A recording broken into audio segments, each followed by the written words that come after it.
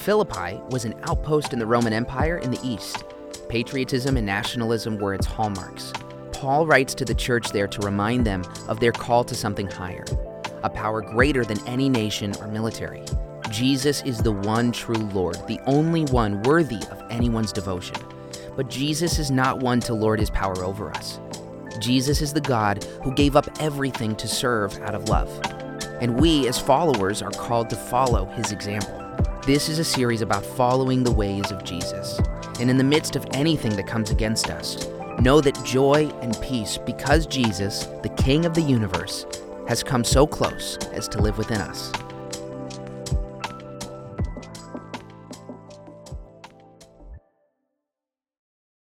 We are partway, 2/3 of the way, I think, through our series on the letter that Paul wrote to the church in Philippi. And I'm kind of picking up from where we left off last week. Basic context that we all need is that this was written by the Apostle Paul while he was imprisoned. And it was written to this church in Philippi, of which we know he had particular fondness for. There were some of his best friends were there. And he knows that they are very concerned about what he is going through because they also are experiencing persecution at the hands of the Roman Empire. And he also knows that they are in conflict, which is what he's also addressing in this letter. But where we've got to today in today's passage is where he is addressing what they are experiencing of the age-old problem of false teaching from within. So let us now, as we're supposed to do, as the good 20th century Christians that we are. We're not, are we? We're 21st. Yeah. Just heard that. I just caught that. We're 21st, but whether we were 20th century or 21st centuries, we are supposed to do this. And it is know what is different about our context. We're not a Roman colony. We're not a part of this brand new movement. But there are lots of things that this passage can still speak to about our lives today. So let us consider what ways our culture may make us susceptible to the same things. What ways are we being influenced by false teaching? And as an extension of that, how do we determine whose voices we should listen to? Dustin is going to come and read to us now. And the very observant among you will notice that we're going to recap a few of the verses that Ed taught on last week because these verses flow directly out of those. This is Philippians 3:10 through 21. I want to know Christ, yes, to know the power of his resurrection and participation in his sufferings, becoming like him in his death, and so, somehow, attaining to the resurrection from the dead. Not that I have already obtained all this, or have already arrived at my goal, but I press on to take hold of that for which Christ Jesus took hold of me. Brothers and sisters, I do not consider myself yet to have taken hold of it. But one thing I do, forgetting what is behind and straining toward what is ahead, I press on toward the goal to win the prize for which God has called me heavenward in Christ Jesus. All of us, then, who are mature, should take such a view of things. And if on some point you think differently, that too God will make clear to you. Only let us live up to what we have already attained. Join together in following my example, brothers and sisters, and just as you have us as a model, keep your eyes on those who live as we do. For, as I have often told you before, and now tell you again, even with tears, many live as enemies of the cross of Christ. Their destiny is destruction, their God is their stomach, and their glory is in their shame. Their mind is set on earthly things. But our citizenship is in heaven, and we eagerly await a Savior from there, the Lord Jesus Christ, who, by the power that enables him to bring everything under his control, will transform our lowly bodies so that they will be like his glorious body. All right, I'm going to jump straight into verses 18 and 19. Because what Paul is dealing with is quite simple. It's what we all need to deal with when it happens, when something is getting in the way of the unequivocal saving work of Jesus. It's something that we can't be shy about. Paul was not shy about when the fact that what we believe is all and always about what Jesus has done and who he is. So it's not totally clear what these teachers were in fact proposing.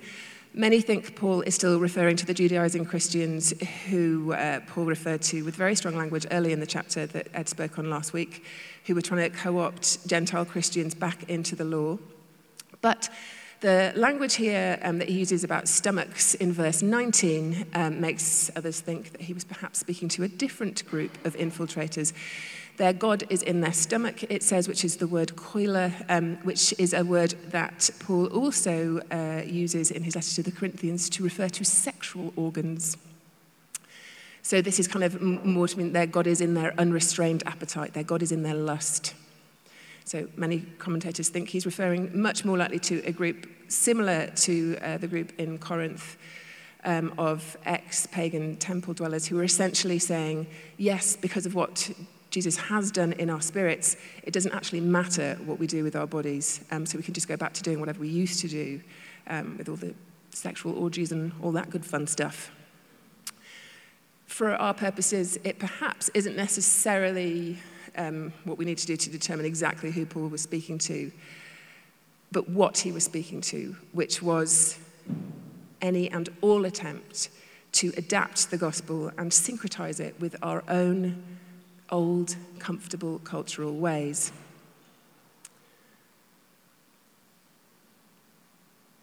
And without Paul to come and speak to us directly about our circumstances,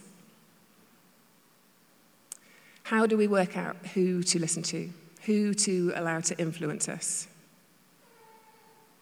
How do we work out who the enemies of the cross are, whose mind is set on earthly things? It's a very important question.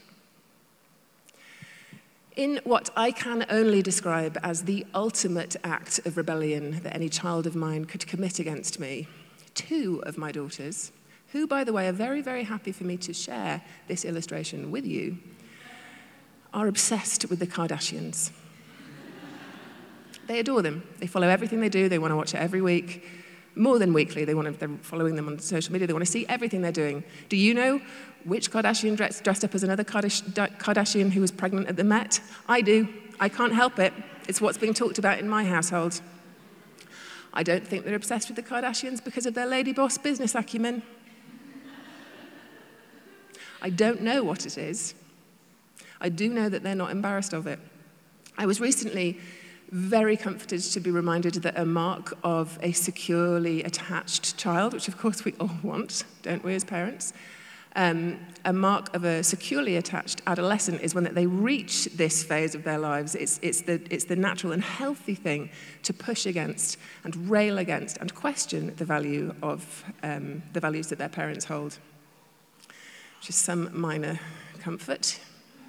The solution that I am running with, which I am running out of steam for, is that I say they're allowed to watch it if we can watch it together, and then we can have a discussion about how their values don't necessarily line up with our values. But it requires me watching it, and it doesn't appear that they're running out of energy for it. For the record, just, I'm not actually making any comment on any individual person. It's about the show's values and their social media values that I have a big problem with. I'm sure they're perfectly lovely people behind the rest of it.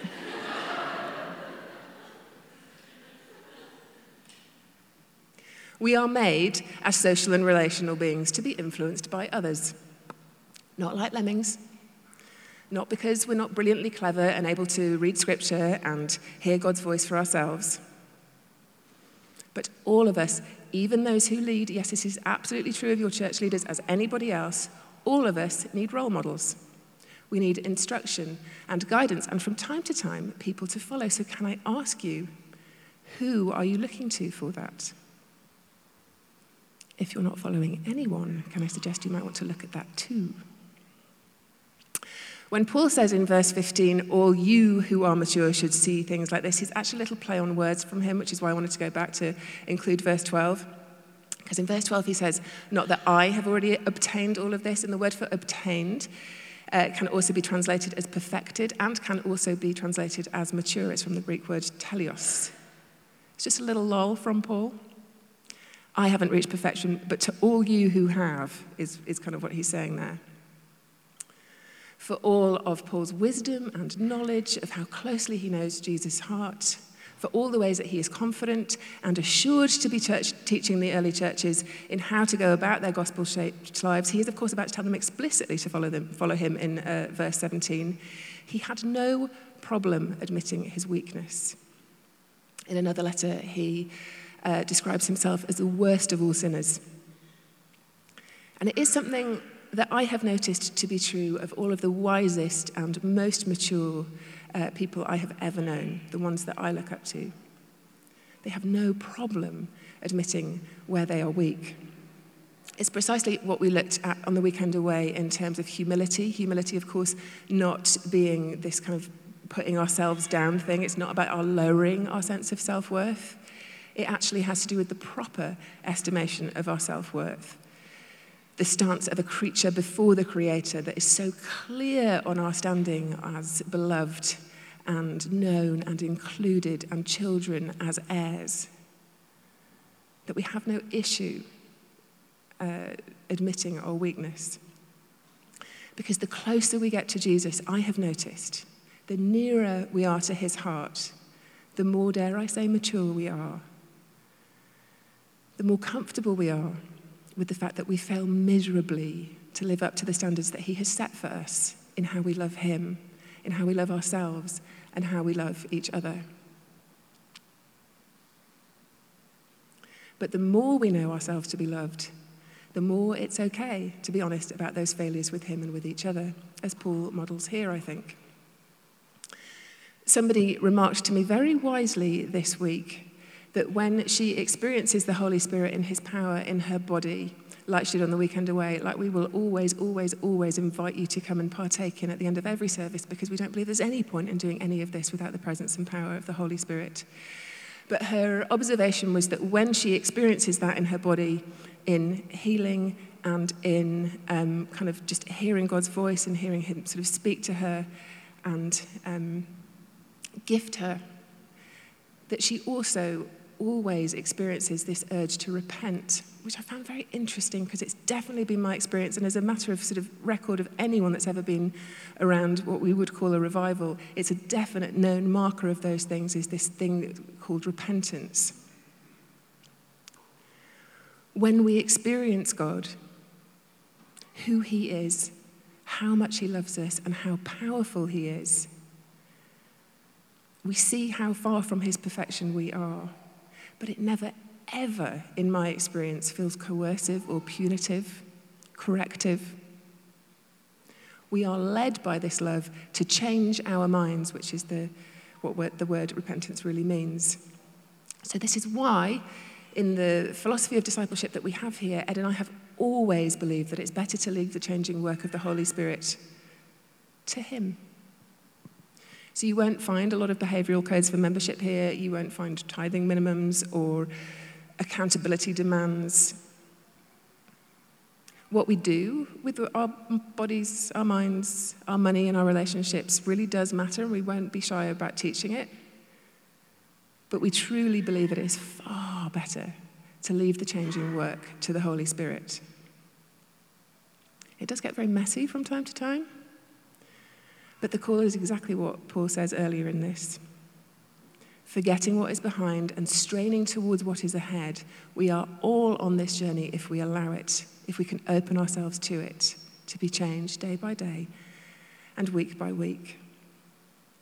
So that was the first one. A mark of a godly influence should be an ability to admit and a comfort with our weakness. Secondly, a mark of godly influence or influences that we might want to look to should be a comfort with difference. This really stood out to me this week. I don't know how many times I've read this passage before. This really jumped out to me because Paul is unequivocal about not following people that distract us from the saving work of Jesus being the only thing that we're doing here together. But he did not need the Philippians to agree with him on all matters. In verse 15, if on some point you think differently to me, that too God will make clear to you. I'm not bothered if you disagree with me on some things. Paul can leave it in God's hands to reveal to them if they want to. And I wonder if the Philippians would probably said, yeah, well, we're leaving it to God's hands to reveal it to you, Paul, whatever these issues that they were disagreeing with. Paul seems very happy to let it go. Have you ever noticed how highly correlated a need to be right is with a fragile ego? I certainly know it's true of me. When I feel most afraid in my sense of self, and particularly in my leadership, I am most incapable of being disagreed with. But Paul is so confident in his authority and in the changing work of the Spirit. He tells them in writing, I'm leaving it to God. It needs to be okay to disagree, to let it go when someone doesn't hold the same opinions as we do, about politics, about the impossible task of arranging humans together that politics is, about issues of theology. I have long since, my entire Christian life, I think I have known about the teaching of Tim Keller. And I have, whenever I'm, particularly stumped on how to speak on a passage or, bored by what the commentaries say about it, I'll always I'll find a sermon because he preached for, decades. And his way of finding something in a passage that you just wouldn't have even dreamt was there is just, honestly second to none in my experience. And what took some getting over for me is that he does not believe, as a matter of kind of his, integrity and theological interpretation of the passages in the New Testament that speak about women in leadership, he does not believe that women should lead. Do you know what I found out after he died earlier this year? Which blew my mind. And it didn't at the same time because of just the way that he was. He personally was in contact with quite a number of women who led churches and different organizations, because he just knew he had something to share with them. And it didn't matter to him that he disagreed as a matter of doctrine. He just wanted to use everything that he had to build Jesus' church, which I just found so incredible.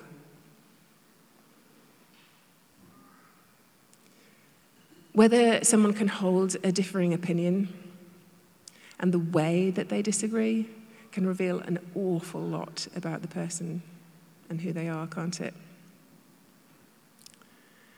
Just take a look on social media right now. Take a look at all the rightness, all the defensiveness, all the ways that we've become so comfortable in treating those who disagree with us. So if I may segue into my biannual pastoral statement about your relationship with social media for just a moment. Just to remind you about the size of our neocortices, we are not made to have connections with this many human beings. We are not made to carry a whole world of pain. And we need to have our eyes open to the way that these apps are very cleverly designed by their impossible algorithms that most of us will never begin to understand, designed to convince us of our rightness.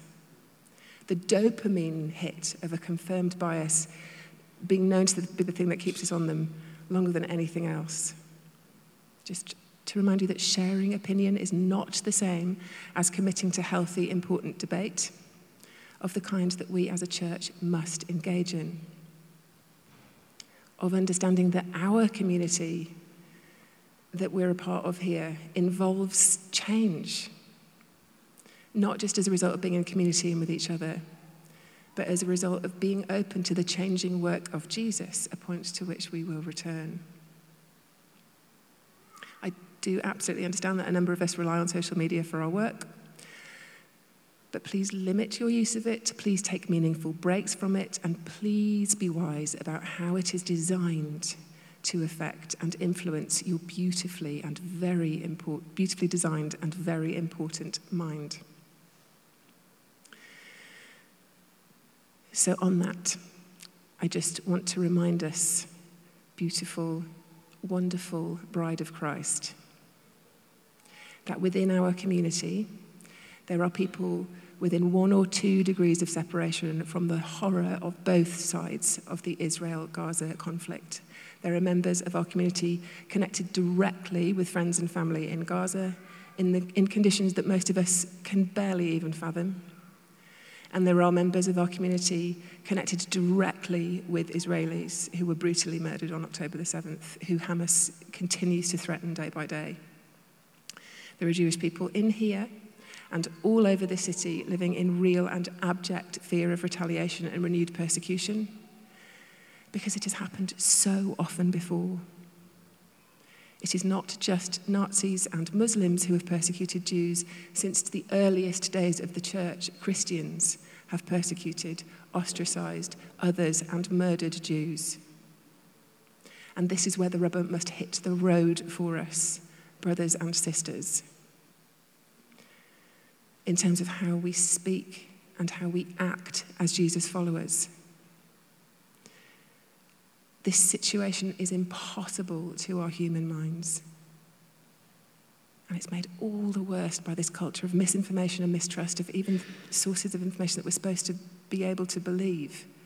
But it is not impossible for Jesus, our Lord and Saviour. And it's to him that we as Christians must look to. And it will involve grief. And it will, for some of us, involve lament for all the things done on all sides of the crisis, historically done in Jesus' name. And for all of us, whatever action we take, it must involve our secure and certain belonging in the ways of his kingdom. So going back to the passage. Do the ones who influence us have their minds set on earthly things or heavenly ones? Because we, as Paul reminds us, are citizens of heaven. N.T. Wright, who's another wonderful theologian, goes as far as to say that this is the most misunderstood concept in the whole of Paul's writing, which is quite a thing. Some stiff competition. Being a citizen of heaven is not this idea that we're made for somewhere else, that we're waiting until we can go to the place that we've always been made for, which does actually sound quite a lot like something Paul would write, doesn't it? He tells us in other places to keep our eyes fixed on the things above, the things unseen. Being a citizen of heaven speaks very directly to the Philippians' understanding of their place in the world in ways that we might miss. Philippi became a Roman colony when, like many other places in Greece and Turkey, Rome fought and won a war here. So when Rome fought and won a war, rather than go whoop-de-doo, and that's all, go back to Rome and wait for the next one, what they did was establish a colony. Actually, Rome couldn't handle, it was overpopulated and underemployed anyway, so they didn't want anyone to come back. But this was their way of growing. Being a colony made it Roman soil, which by this time, the time when Paul is writing, now is a different kind of place even than it was a few years before, because Nero is on the throne, and Nero demanded that he be worshipped as their god. It wasn't just about imposing the sort of rules of Roman civic life and systems anymore. Now this is about imposing Roman religious life too. But to be very, very clear about this point, being a citizen in a colony wasn't about longing for a homeland or even having some sort of secondary status as a representative overseas. It was not about hoping for some one-day, glorious reassignment back to the capital. It worked the other way around. The very task of a Roman citizen in a place like Philippi was to bring Roman culture and rule to northern Greece, to expand Rome to that place. So being a citizen of heaven in this letter was not an encouragement to keep their eyes fixed on future glory, but an encouragement to bring their identity, to bring their Jesusness, and bring heaven to where they were in Macedonia. And interesting, using Jesus' designation of Saviour in verse 20, it may be language for us that we're completely comfortable and familiar with, but it's very, very rare in Paul's writing and in any writing of the early church for a simple reason that Saviour was the designation of the Lord of Rome. I mean, what would that be an equivalent of today for us? It'd be like calling Jesus our dictator. I don't even know how much we can miss what that meant to them. and what Paul was saying by calling Jesus their Saviour. Resist the allure of the empire. Resist its divisive, hierarchical, oppressive, power-hungry ways. Your citizenship is in heaven. You're a colony of heaven under the authority of a very different kind of Lord and Saviour. I am aware that using the word colony as a Brit in this land is a little bit uncomfortable. I'd like you to sit with that discomfort for a moment longer. Because the truth is, cracked through with our desire for domination, mankind has engaged in incessant conquering and enslaving since her very civilized wheels began rolling. I recently watched Chimp Empire, which is James Reed's new 4-part Netflix documentary about the 2 warring tribes in the Ngogo forest of Uganda. I don't know if you've seen it. It's absolutely brilliant. We share 98% of our genetic code with chimps. Do you know that? Which does not, to my mind, diminish in any way the very special 2% that we, I'm not in any way arguing that we're not made in the image of God and that there's something very powerful and mystical in that 2%. But this program spoke to me powerfully about the biological origins of our fallen state. So it's the story of a dominant tribe and their aging alpha chimp, which is the biggest chimp troop ever recorded, and a weaker tribe, which is smaller and desperate for the fruit trees that lie within the dominant troop's territory. It is beautifully shot and is a dazzling reminder of how codified the in-out, us-them ways of the tribe are.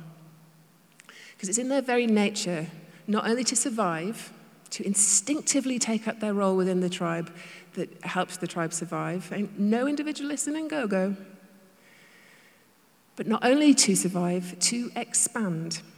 And as the doc shows, these caring social creatures will turn to murderous violence in an instant, will smash in the head of another chimp who would do anything to threaten the survival and expansion of the tribe.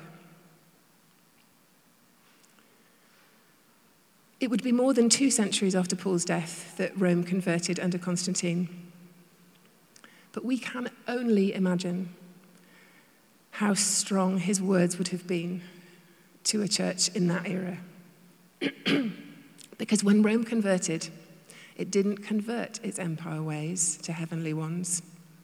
And in many ways since then, the ways of earthly empire swallowed the ways of heaven in churches across the world. Christian nations have over and over again inflicted this earthly tribal power and dominion mindset on those they've conquered with devastating effects. So since I'm British, should we just look at that one? At its peak, in the 19th century, the British Empire controlled 1/4 of the world's population and 1/3 of its land surface, and had at its heart the same desire for wealth and power and dominance as any other empire, with the same empire belief that all of humanity would benefit from adopting British culture and morals. But what made it all the more poisonous was that it included in its empire version of Christianity in that. Our tribal need to dominate made all the more destructive because it called earthly citizenship heavens. Let us be very careful not to do the same. Paul's message to the church in Philippi as Roman citizens is the same to me as a British citizen and you as Americans in whatever way you want to take this. You are not citizens of a place that is built on hierarchy, brute strength, and divisive in-out codes of belonging. You are citizens of a place You are not citizens of a place, very importantly, where a worship-demanding tyrant sits on the throne, insisting on allegiance at pain of death. Not anymore. You are citizens of heaven. Our belonging is in a place where we are one, despite our differences, where the codes of belonging are the fruits of the Spirit: love, joy, peace, patience, kindness, goodness, faithfulness, gentleness, and self-control, where we don't hate our enemies, we pray for them, and we love them. Your call, above all other calls, is to bring a colony of heaven to earth, to LA, to your world, your workplace, your family, your apartment block, your neighborhood, and yes, your social media account. In worship of the one who is on the throne, the Savior that we worship, who is no tyrant, who is the one who gave up his very nature for us, who shows us what it looks like, who poured himself out so that we can receive him, that we can be made more and more like him. Who, in verse 21, by the power that enables him to bring everything under his control, will transform our lowly bodies so that they will be like his glorious body. So can I invite you now as we end? Where is Tavia? Can the worship band come up? It's just you, Distin.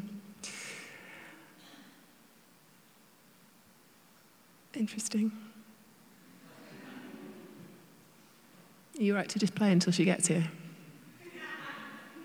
See how this goes. Do stand.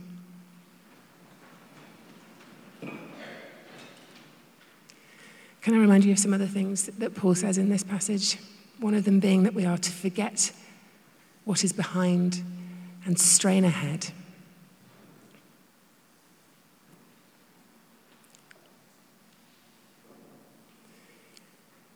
Can I remind you of the very direct teaching from Paul here? That it is Jesus and knowing Jesus that changes us, nothing else. Do you think we could do, what was the second one we did? All Things New? Yeah. That'd be great, thank you.